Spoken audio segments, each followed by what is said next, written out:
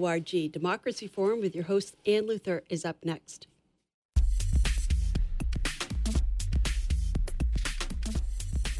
Good afternoon. Welcome to the Democracy Forum. This is the second program in our series this year to broadcast at this time on the third Friday of each month.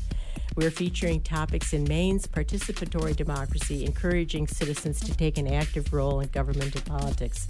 This program is a project of the League of Women Voters Down East, produced in cooperation with WERU-FM. Our conversation today is Super Tuesday comes to Maine, March 3rd. We'll talk about Maine's first presidential primary in 2 decades. How is the presidential primary going to work? How will delegates to national conventions be apportioned and selected?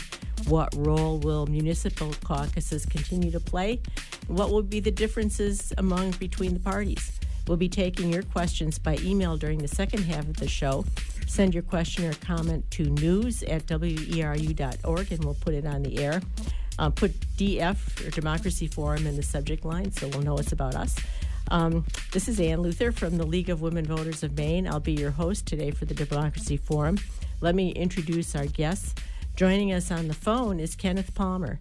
Kenneth is the Professor Emeritus of Political Science at the University of Maine. Thanks for joining us, Kenneth. Good to be with you, Ann. Joining us in the studio is first Lisa Roberts. Lisa is the Executive Director of the Maine Democratic Party. She really knows how this is going to work. Right? Thank you for having me. And also with us in the studio is Richard Rosen. Richard is a former Republican state legislator and a former commissioner of the Maine Department of Administrative and Financial Services. Welcome, Richard. Thank you. Happy to be here. So Maine will be holding its first presidential primary in 20 years on Tuesday, March 3rd. We used caucuses for a long time, then we switched to primaries, then we switched back to caucuses, and now we're back to primaries. This year, maybe we've landed finally in a good place. Kenneth, let me put it to you first. What's the history of the presidential selection in Maine? Should we be glad we won't be caucusing like Iowa and Nevada this year? That's true. Well, primaries in general go back to about the turn of the 20th century. Back in the 19th century, the candidates for virtually all offices were selected by conventions. And when the progressive movement came along around 1900, people began to say, why don't we get greater participation by the actual voters rather than only having conventions meet, which tended to encourage bossism in the parties. So the primaries emerged in the first decade of the 20th century, and they particularly took hold in one-party states because the elections, the November elections in those states, were not very competitive. And certainly Maine was one of those examples because we were a predominantly Republican state until really about the 1950s. So primaries were essential in the governance of our state, and the key battles over the governorship would really be fought out in the Republican primary.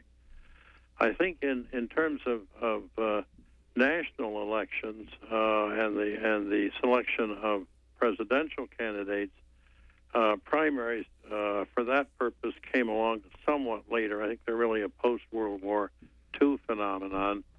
And they, because until then, state conventions, like, of course, we still have in Maine, were the vehicle for the selection of delegates to the national convention. But now, and including this year, primaries are going to be very important in structuring the kinds of delegations that will go to the Democratic and Republican conventions.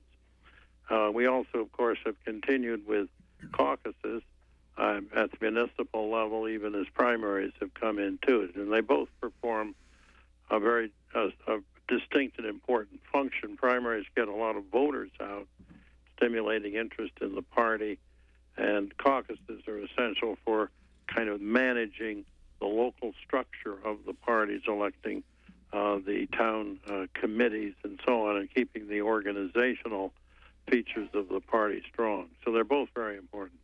So March 3rd, who's going to vote? What's going to be on the ballot? Richard, have you got some general information for us about the March 3rd election, who can vote in the primary? You had Like you have to be enrolled in a party to vote in a primary and so forth? Correct. We have a citizen initiative on March 3rd, and we have the Democratic presidential primary and the Republican presidential primary. The Green Party, I think, was eligible if they so chose, but chose not to have a primary on that day. So, from the Republican perspective, the ballot itself is not particularly exciting. There's only one name, Mr. Trump, on the ballot. There's no option for a write-in. The other Republican candidates nationally that are also running in that race will not be appearing on the Republican ballot in Maine because they failed to gain enough signatures to appear on the ballot, and because I think the party leadership also worked very hard to do everything that they could do to make sure that there was only a single name on the ballot. So registered Republicans will be eligible to vote on that day. If you are unenrolled, then you are eligible to enroll right up to the primary, including the day of, and vote in the primary as well. If you had been enrolled in a different party and you want to switch and vote in the other party's primary, that was last week. The date has passed that would allow that change. Right. So unenrolled can still enroll, but if you're already enrolled, you're stuck with what you are today, and you go to the polls with that. And then you don't have to be enrolled to vote on the ballot question. Everybody can vote on that, right? That's right. And to add a little more detail, if you are registered in the Libertarian, the Socialist, and the Alliance parties, which still have some people registered under those parties in Maine, those individuals will be considered as unenrolled. So they can enroll as Democrats or Republicans on the day. That's correct. Oh, that's good to know. Wow. Good to know. The only people that could not enroll or vote would be people who are in one party and wish to vote in the other party. Right. In this particular primary. They would need to have done that a couple of weeks ago. By the 14th, by last week, right? Yeah. I will interject here. There Please is do. one caveat that we did not mention yet. If you are 17 and you will be 18 by Election Day, you can also show up on March 3rd on primary day and register with your preferred party and partake in that process as well. That's right. 17-year-olds can vote in the primary if they will be 18 by Election Day. Correct. Excellent. So, I mean, do we feel like this is better? Like, I think there was a thought when the primary law passed that it would engender more participation. Are we still feeling like that was a good idea? I mean, the caucuses, Iowa has not gone that great, and Nevada has gotten everybody a little nervous. So is primaries where we should be, you think? I mean, I think that's directed at me. Yeah, go ahead. So I'm certainly breathing a sigh of relief that we have moved from a caucus system to a presidential primary for many reasons, but namely because voters will have access, all day on March 3rd to show up before work, after work, on their lunch hour to participate. They can also participate by absentee ballot, and that means that as long as they receive the ballot by 8 p.m. at the town clerk's office, you can request it now and turn it in. And ultimately, we have to give credit to the governor's office and our legislators coming out of 2016 recognizing that there were some flaws last cycle. And moving to a primary system is going to allow for a seamless election day because the election will be administered by the Secretary of State's office, and they know how to do that very well. Right. One of the differences between the caucus method and the primary method, of course, is that the caucus method is not really a private vote. People are all in a room, and people know how each other are voting. And for people that prefer to have their vote private or secret, that's not a good arrangement. And also, caucuses take up a lot of time. It might be 2, 3, 4 hours involved because there's other business than simply the expression of a preference in the presidential race. So there are differences like that make the primary, I think, a very good idea. So we heard Richard say that the Republican ballot will have only one candidate on it. Lisa, who's going to be on the Democratic ballot? We have more than one name this year. So the participants who have qualified to be on the ballot in Maine on March 3rd are Joe Biden, Michael Bloomberg, Cory Booker, Pete Buttigieg, Tulsi Gabbard, Amy Klobuchar, Deval Patrick, Bernie Sanders, Tom Steyer, Elizabeth Warren, Marianne Williamson, and Andrew Yang. All right. Good diversity of candidates for Democrats to choose from. So, and I understand the Democratic Party does not have a winner-take-all system. So, like, how many delegates to National Convention does Maine get, and how will the primary help the party figure out who gets how many delegates? Yeah, so Maine's delegation to the National Convention will be comprised of 24 individuals, and those will be proportionally allocated to the presidential candidates based on the primary results. There is a 15% threshold that candidates must meet in order to receive at least one delegate. So I'm going to do some very kind of watered-down math here just to give an example. But let's say candidate A receives 50% of the statewide vote on March 3rd. They will proportionally then get 50% of our 24 pledged delegates, which would be 12. And so those folks will represent Maine at the National Convention, which will be in July, the 13th through the 16th in Milwaukee, and help us elect our nominee to go head-to-head with Donald Trump in the fall.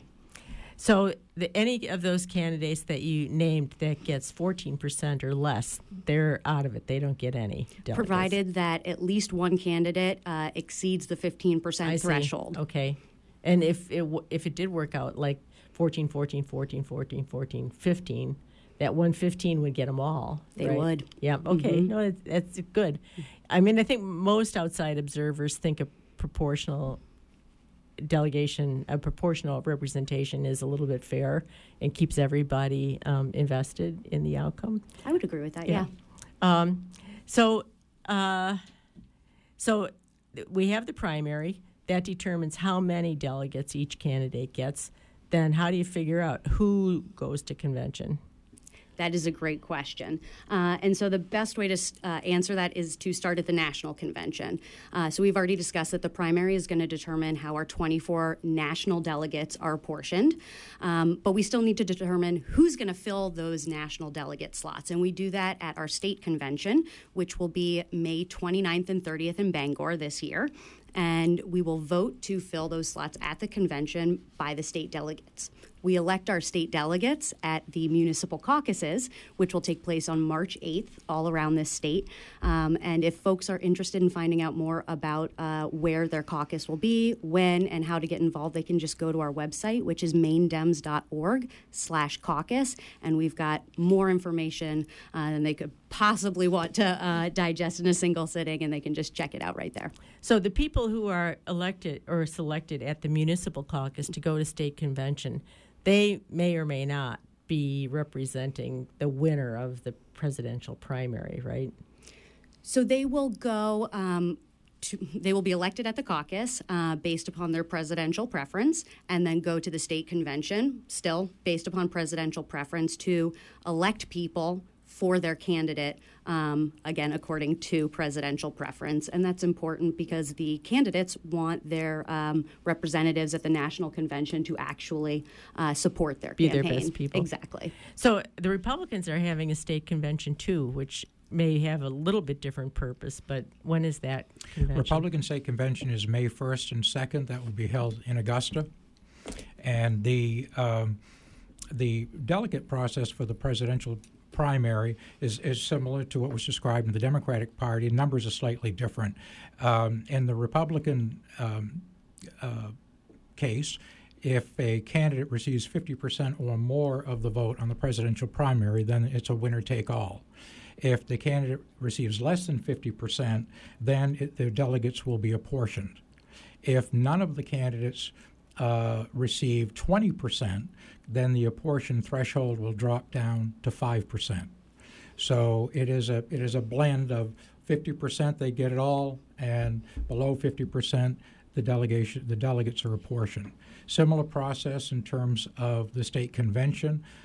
Local caucuses will elect the delegates that will go to Augusta on May 1st and 2nd. There should be about 5,500 attending the state convention, and the convention will determine not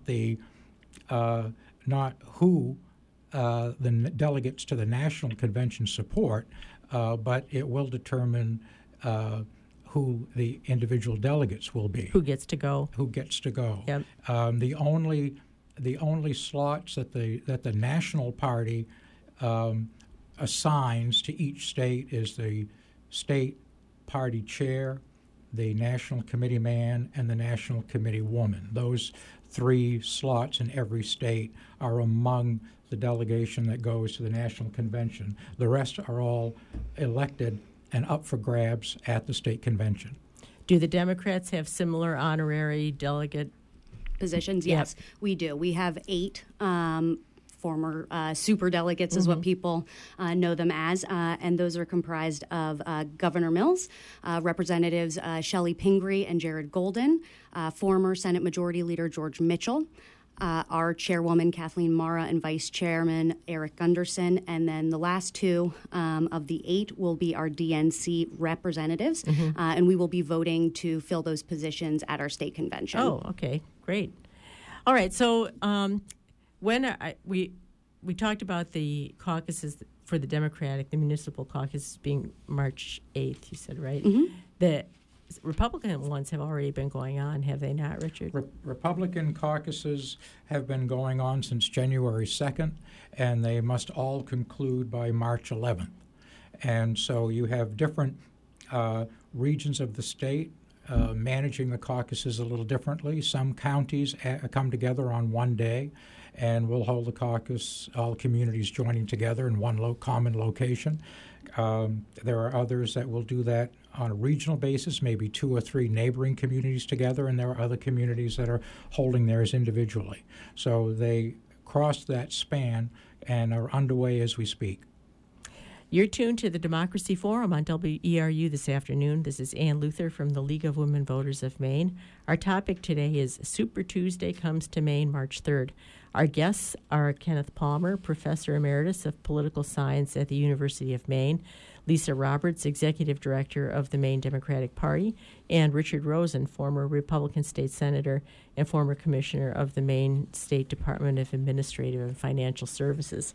So I want to make sure that everybody understands the presidential primary is like the big draw, but there is also that ballot question on there. So just make sure people understand that the ballot question, and I should have left this here where I could read it out loud. Does anybody I have it here if you want to? Yeah, do that, Richard. All right. So the ballot question is a citizen initiative that is brought to the ballot, and it's a people's veto. And it will read on the question, on the ballot, do you want to reject the new law that removes religious and philosophical exemptions to requiring immunizations against certain communicable diseases for students to attend school and colleges and for employees of nursery schools and healthcare facilities? And that's the question where you're seeing the signs.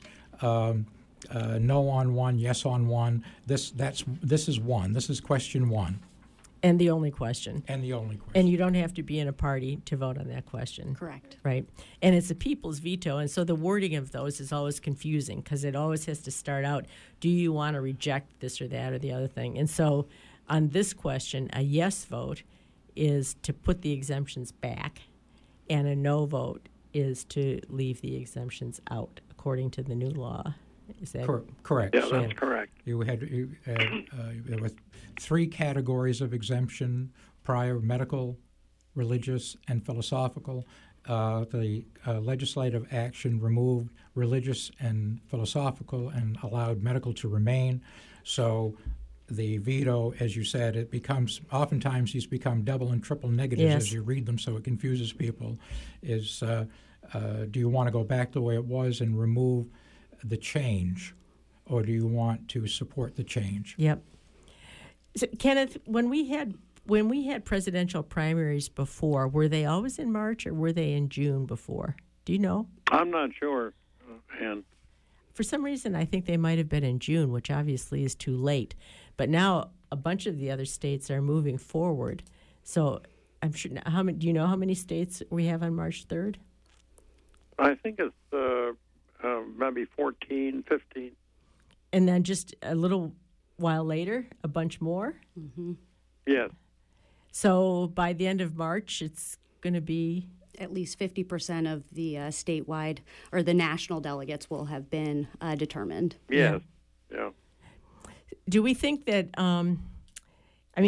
we talked a little bit about your participation and getting more people involved.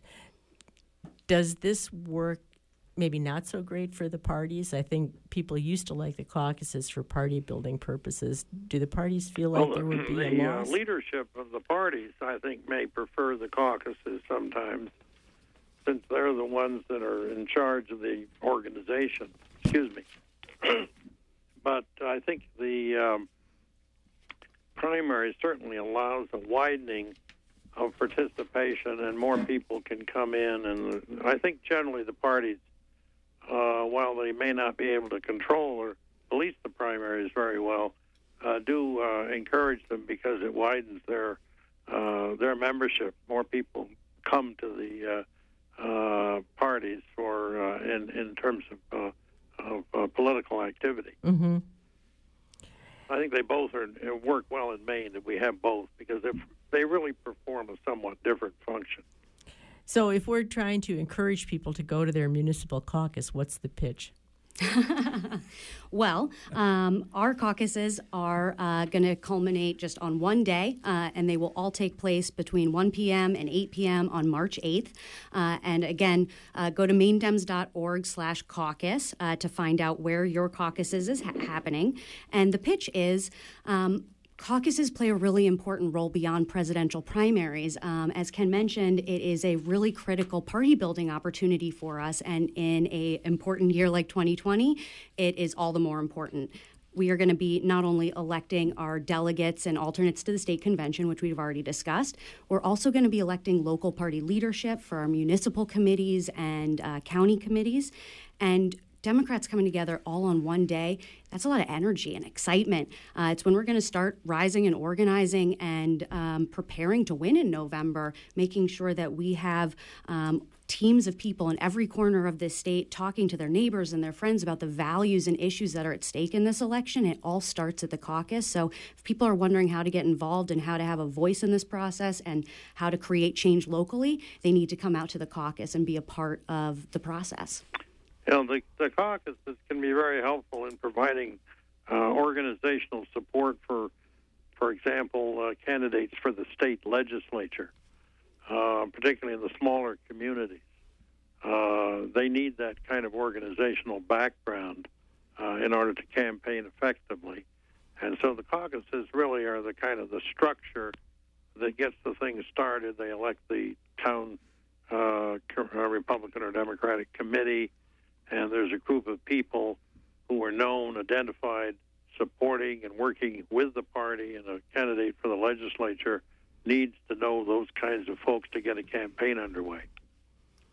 Well, and the parties are really democratic organizations. You know, Mm-hmm. No offense to the Republicans, it is a democratic organization. It's run by the members, and it has a whole infrastructure Sure. to make it responsive to its members, right? Well, that's true, and there are also threshold requirements for parties to continue to function as a party, and this is one of them. The statutes require that the parties must go through this process every 2 years of rebuilding, reestablishing, and the process is, as folks have said, a local committee, a county committee, delegates to a state convention, adoption of of the bylaws, of a platform, all the rest of it. So to remain viable as a recognized party that can put forward candidates to appear on the ballot, this is a requirement. Mm-hmm.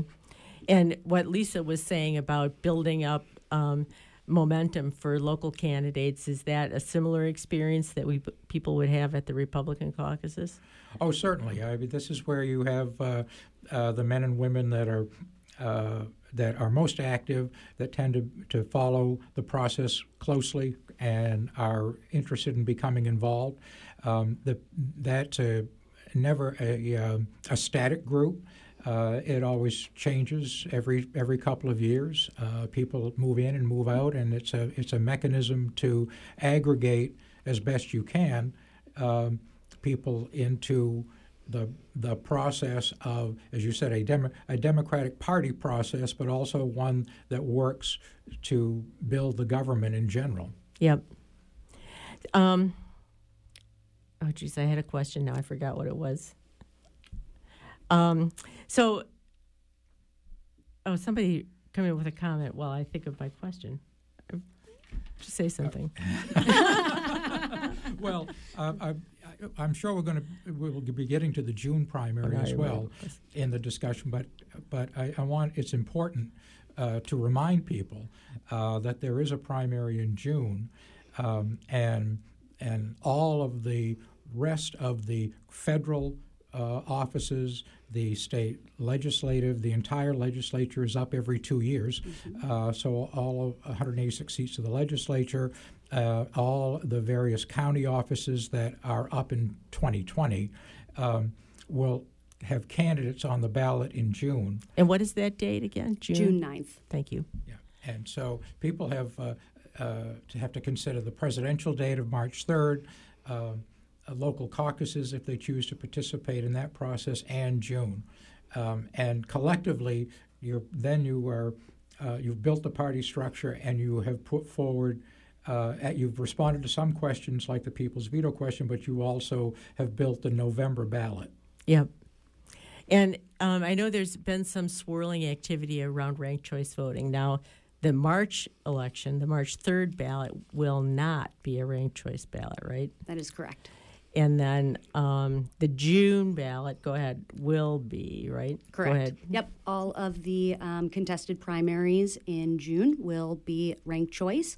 And then depending upon how the people's veto for ranked choice voting for the presidential turns out, we will also have ranked choice voting in November as well. So explain to people how that happened. A new law passed in the last legislature to institute ranked choice voting in presidential primaries and in presidential general elections, and then what happened?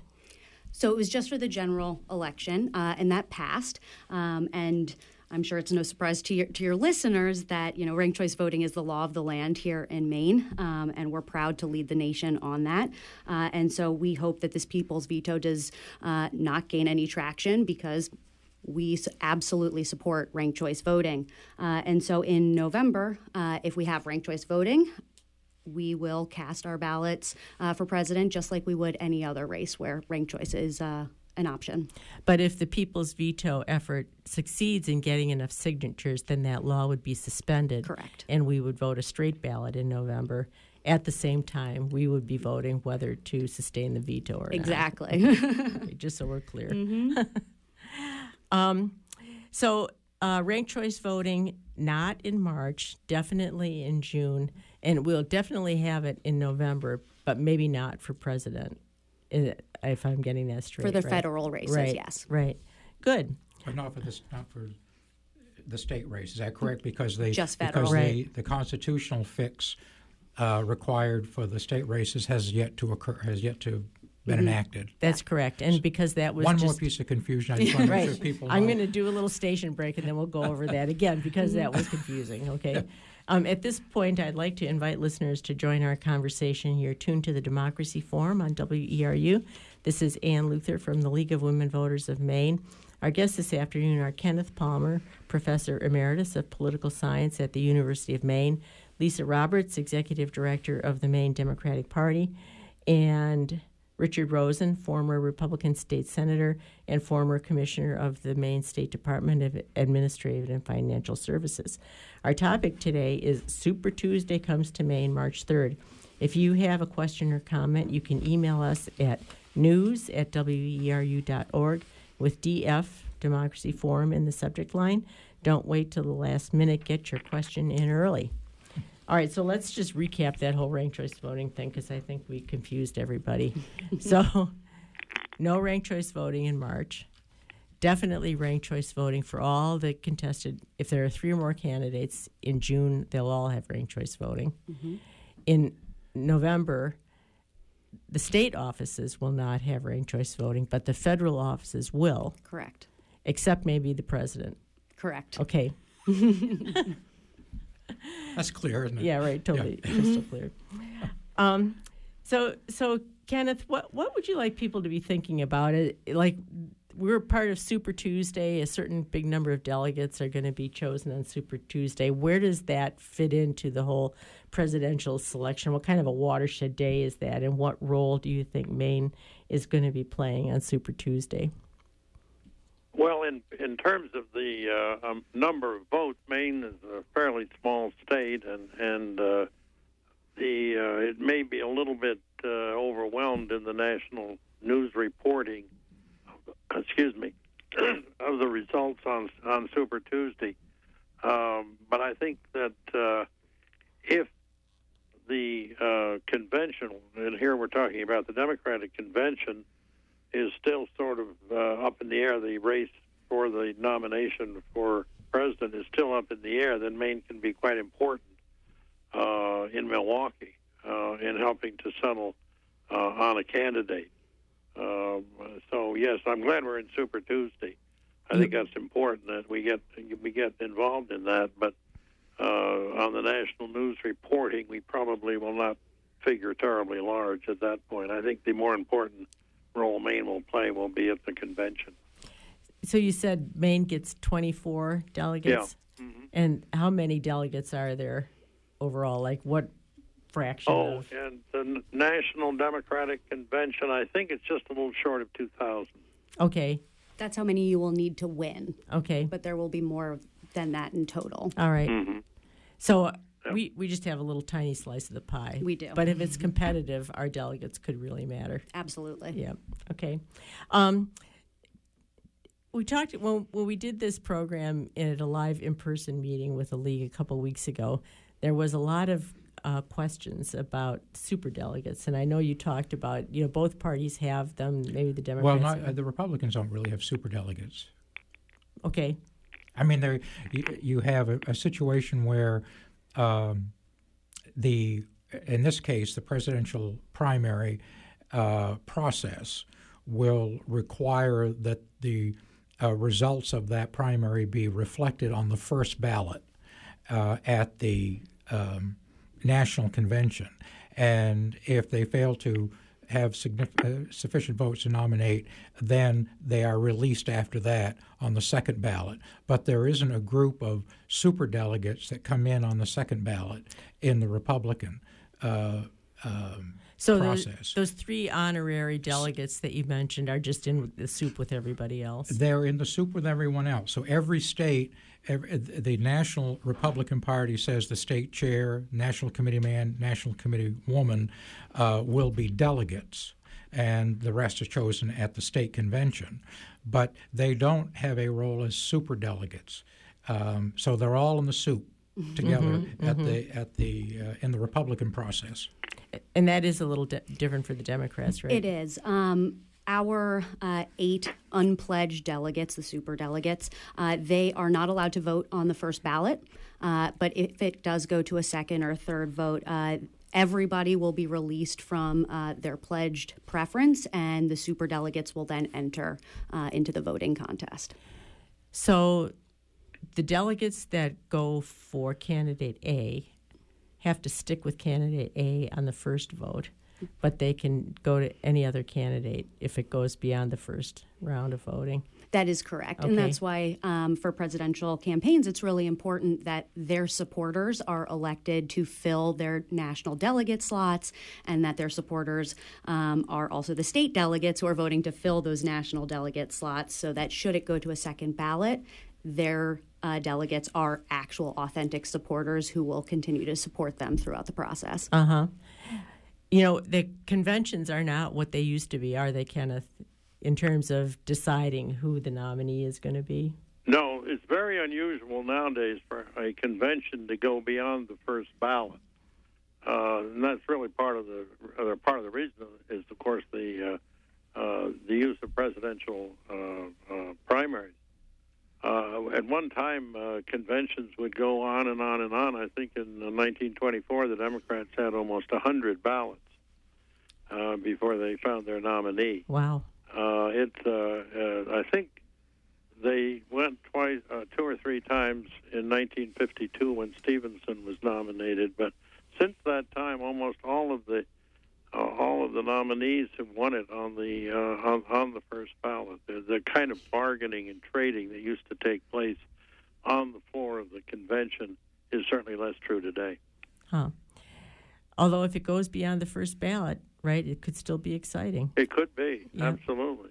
Yeah, it'll be exciting at the beginning, too, as a lot of the trading takes place a day or two before the convention is called to order. So, thinking about the superdelegates, I want to cycle back around that. That was super controversial in the 2016 election, wasn't it?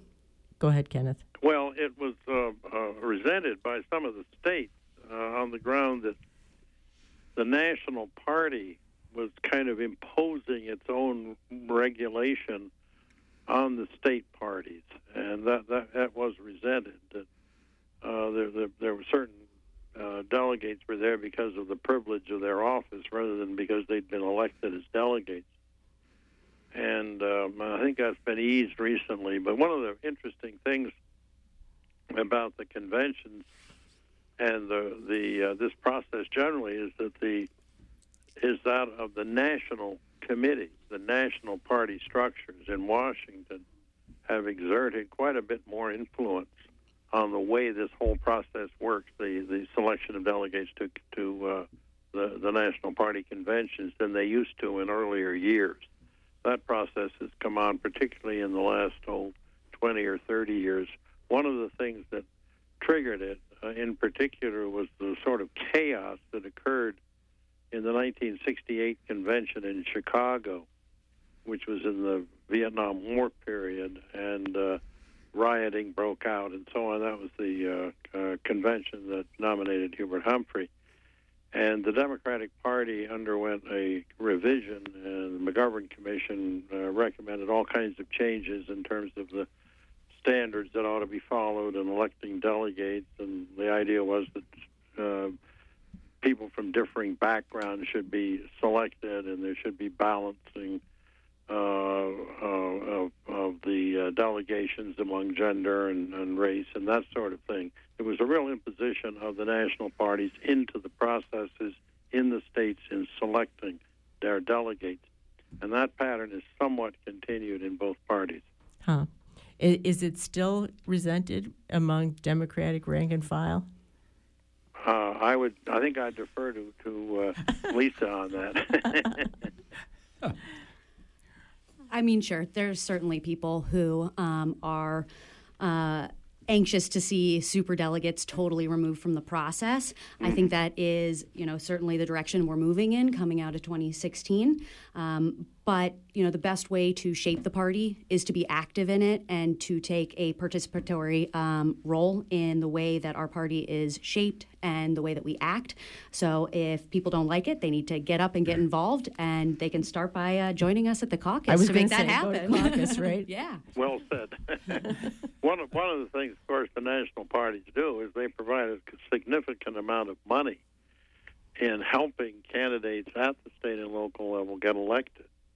And they're somewhat better fundraisers at the national level than some of the state parties are. So there's definitely a financial link there. So what have I not asked that we should be talking about in terms of the primary coming up, the parties? There was a bill in the legislature last year to make the primaries semi-open, which would mean that people would not have to enroll to participate in a primary. I think the Greens actually do allow people to participate if they're not enrolled. What do you think about having the primaries be more open? Well, personally, I think it's a good idea. I think and the official position of the Republican Party is opposition to that idea. But I think looking at it in other states, I think if the idea of a primary is to encourage participation and transparency and generate excitement, and you're seeing fewer and fewer people that are enrolling in parties and in Maine, and the largest group and the group that's expanding are those that are registered voters as unenrolled, or we refer to them as independents, although it's a confusing term. Right. Then opening up makes sense. The idea that there still is a tremendous amount of control held by the parties over that candidate selection process, I think, is a myth that has probably evaporated. So that's would be my thought. I would totally agree. Semi-open primaries. I mean, I think that is the wave of the future that will have to come about through legislation, of course. Yep. And it has been something that we've discussed, and so we will see whether that comes about in the next legislative session. But it did not happen this year, and for our party, it's very important for our delegates, in order for them to be seated at the national convention, that they be Democrats. Yep. And so that's a really critical requirement for us, which we weren't able to address in time for this cycle. But 2024, who knows? And we may very well move towards an open primary.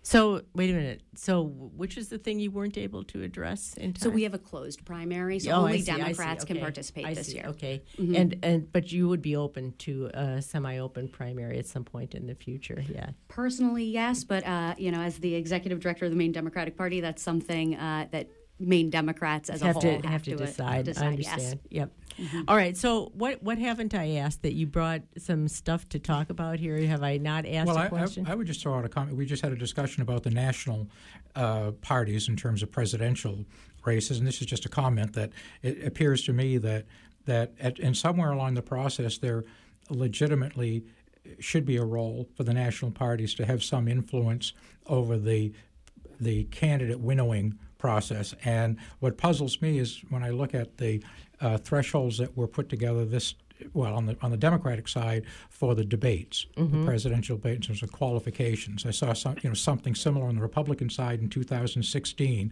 and where people that do hold an office, oftentimes a governor, and has had a record of success, participation in the party, running as a presidential candidate, tends sometimes not able to qualify for the debate process, when you can have somebody else that comes along with no experience as an elected official or particularly ever active in the party process, but eligible to make it on the stage, oftentimes never to the end, but at the exclusion of people that are more qualified. So it strikes me that at least in the debate setup, there is a role where the national party should be able to put the thumb on the scale when it comes to making sure that office holders and folks that maybe come from parts of the country that don't have a huge population or major resources are eligible to participate up on the stage in the presidential debates. Yep. What do you think about that, Lisa?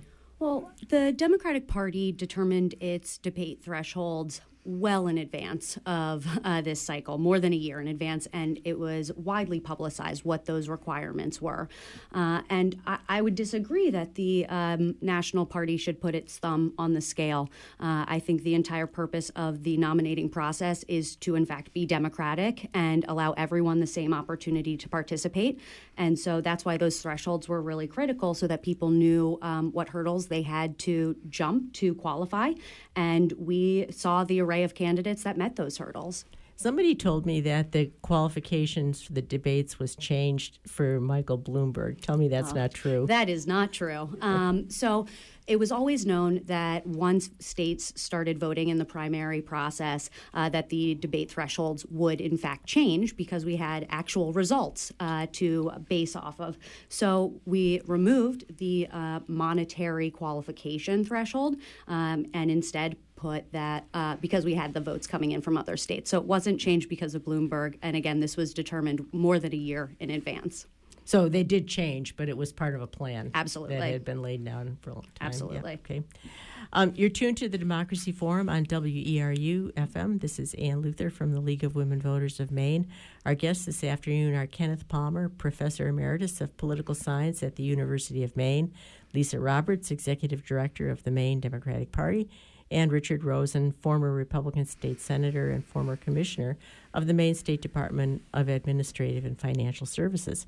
We're taking your questions now or comments. You can email us at news@weru.org, and we'll put your question or comment on the air. We're into the last 10 minutes, so don't wait much longer. So, again, what have I not brought up that you wanted to talk about today? Because I see all of you got some notes and maybe prepared some things you'd like to talk about. And Kenneth, did you have something in mind that you wanted to get into the conversation that I haven't asked? No, not at the moment. One thing I wanted to mention was one of the other functions of the caucus that Ken mentioned was how critical it is for our state elected officials. And one thing that they will be doing is collecting clean elections contributions at the caucuses to qualify to unleash that public funding for their campaigns. And okay, so to technical term, clean, you're talking about the Maine Clean Election Act. Correct. Okay, go ahead. And so folks who turn out at the caucuses can make those clean elections contributions, or they can go online and make them right now. But it's a really critical way to ensure free and fair elections is to allow them to be publicly funded. So I strongly encourage your listeners to go online, find their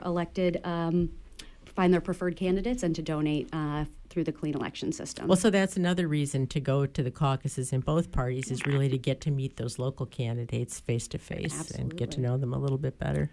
That's right, and that's why many of the Republican caucuses try to pull together on a regional basis to make it easier and more efficient for legislative candidates, county candidates, those other local candidates that are running some of the even municipal races to get before people from a number of communities. So, for instance, the Republicans in Penobscot County, southern Penobscot County has already held a regional caucus.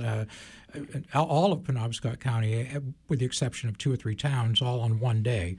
The south aggregated in Old Town and the northern part of the county in Lincoln. But again, the purpose, we have a regional caucus coming up on the 29th in this area with Bucksport, Verona, Penobscot, Dedham, Orland, all coming together at the Orland Community School so that folks can meet the candidates. That's awesome. Yeah. That sounds like a very good plan. One of the difficulties of the caucus system is that very small communities may not be able to get enough people out, and where there can be a grouping of communities in a region, like you say, Richard, I think this is a very, very good idea. The Maine Democratic Party caucuses also do that because there are many small towns, and so there are regional clusters as well where many towns will come together in a single location to hold their caucuses on the 8th. Yep. Mm-hmm. All right, so in case people are tuning in late to the program, maybe didn't hear the first half hour, let's just recapitulate the important dates for people to remember. So go ahead, Richard, the important dates. So the important dates. So Republican Party caucuses are ongoing from the 2nd of January all the way through March 11th. March 3rd is Maine will hold its first in many, many years presidential primary, which will be open to registered Republicans and registered Democrats, and people that are not unenrolled registered voters can enroll in a party up to and on the day of March 3rd if they wish to participate in one of those presidential primaries. We also have the Question 1 People's Veto on March 3rd, and then on June 9th we will hold the remainder of the state primaries. And just to add a little more detail, we're talking about on June 9th, the primary for U.S. Senate, the U.S. representatives to Congress, all 35 state senators, all 151 state representatives, and the county races that may be coming up that year, including Judge of Probate, Register of Probate, County Treasurer, Register of Deeds, the Sheriff, the District Attorney, and County Commissioners. They're all on June 9th. Okay. I will add two more deadlines to that. Thursday, February 27th is the deadline to request your absentee ballot. Thank you. If you wish to participate in the March 3rd primary, those ballots must be returned to the town clerk by 8 p.m. on Election Day. And then the Democratic municipal caucuses are on March 8th. And to register for that, you go to maindems.org/check-in. All right, and so I'm just going to put a caveat on that absentee ballot thing. The 27th is the deadline for no excuse absentee balloting. If you have a valid excuse, an accident, called out of town, unexpectedly, whatever, you can still get an absentee ballot with an excuse those last few days, just so people are not completely shut out. We had a listener question come in for you, Lisa. You listed all the presidential candidates that are going to be on the ballot. Haven't some of those really already dropped out? Some have dropped out or suspended their campaign, and so people can still vote for them, although that may not be the smartest way to include your voice in the process, but people can still vote for them. But I think that's the easiest way to explain it. They've dropped out. They will not accrue delegates, most likely, and so they may not have representation at the national convention. However, should there be people who are caucusing to fill those delegate slots, they will have the ability to change their presidential preference should their candidate not qualify for national delegates, regardless of whether they've suspended their campaign or not. And I suppose those who have suspended their campaign are pretty unlikely to cross the 15% Most likely, yes. Yeah. Okay, we are starting to run out of time here, and I want to give you each a chance to make some parting comments, and I'll turn that over to you first, Kenneth, and we're not pressed for time, so take your time. But what would you like our listeners to hear before we sign off? Well, I hope the listeners come to both the primary to vote and to their municipal caucuses. Both are very important. They do perform slightly different functions. And I think Maine does well in having both and nourishing both. The caucuses, of course, come out of the traditions of town meetings to some degree, which is not true in other states. But we do have those in particular in northern New England, and I think they're very valuable in keeping the political process healthy. Partisanship gets a big rap, Kenneth, but parties really are important. Absolutely. They're a vehicle between the citizens and their government, and they basically have worked very well, I think, in this country. All right, Richard, parting thoughts? Got plenty of time, don't rush. Well, parting thoughts is to reinforce what we just heard, which is participation. These are opportunities for people to participate. They've noticed in their news feed the dates and locations for these caucuses. They should feel as though they're welcome to go and attend and to participate. It's the turnout on March 3rd.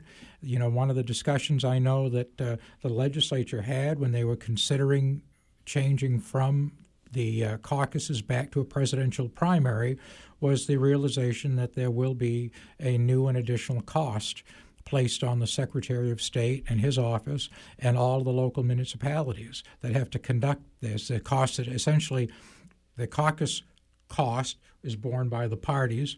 The primary cost is borne by the municipality and the state through the secretary. So it's there to be open and available. People should take advantage of it. And all they have to do is show up and vote. There you go. Lisa? Yeah, I wanted to just echo everything that's already been said. The March 3rd primary is really exciting. We're seeing tremendous amounts of energy in every corner of our state. And so we want everybody to go out and participate, cast their ballot, and to vote on the ballot measure as well. But voting alone is not going to be enough this year. It's really important that people get engaged and involved and that they join us at their local caucus. And whether they've never attended before or they've done this many times, we need people to participate and rise and organize with us to make sure that we see, in our case, we're looking for Democratic victories in the fall. And then ultimately to keep an eye out for the National Convention in July when we will nominate our presidential ticket. It's going to be an exciting year for sure. Indeed, it will be. Absolutely. So tomorrow's Nevada. Mm-hmm. What's going to happen? I wish I knew. I hope they do it a little better than Iowa. It hasn't been predicted to go that smoothly. It's kind of on a rocky road, isn't it? Oh, no all comments? eyes in the room are on me. No comments? I don't know anything. I don't have any special behind-the-curtain information about that, but I'm sure that the Nevada State Party has been working diligently for 4 years on this. They've got thousands of volunteers ready to go, and hopefully they've learned from the lessons from Iowa and will execute a seamless caucus like they have for many cycles. Yeah. Well, I hope it goes well because we talk about Nevada, we talk about going into the South Carolina primary as with states with a more diverse population. Yep. So we're now moving into a broader reaction to candidates and issues. So I think it'll be very interesting to see how that plays out. Yep. All right. It sounds like we are out of time now. I'm starting to get the high sign from our producer. Thank you to our guests this afternoon, Kenneth Palmer, Professor Emeritus of Political Science at the University of Maine, Lisa Roberts, Executive Director of the Maine Democratic Party, and Richard Rosen, former Republican State Senator and former Commissioner of the Maine State Department of Administrative and Financial Services. You've been listening to the Democracy Forum, a project of the League of Women Voters Down East, produced in cooperation with WERU-FM. We stream live at WERU.org. Thank you to Amy Brown, our engineer at WERU, and thank you to our listeners. Our website is lwvme.org for more information about this topic or to learn about other shows in this series. You can subscribe to our podcast at lwvme.org or email us downeast@lwvme.org.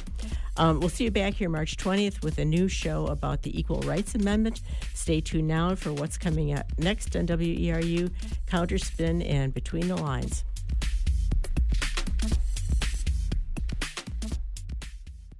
Welcome to 2020 Talks, where we track the 2020 election process.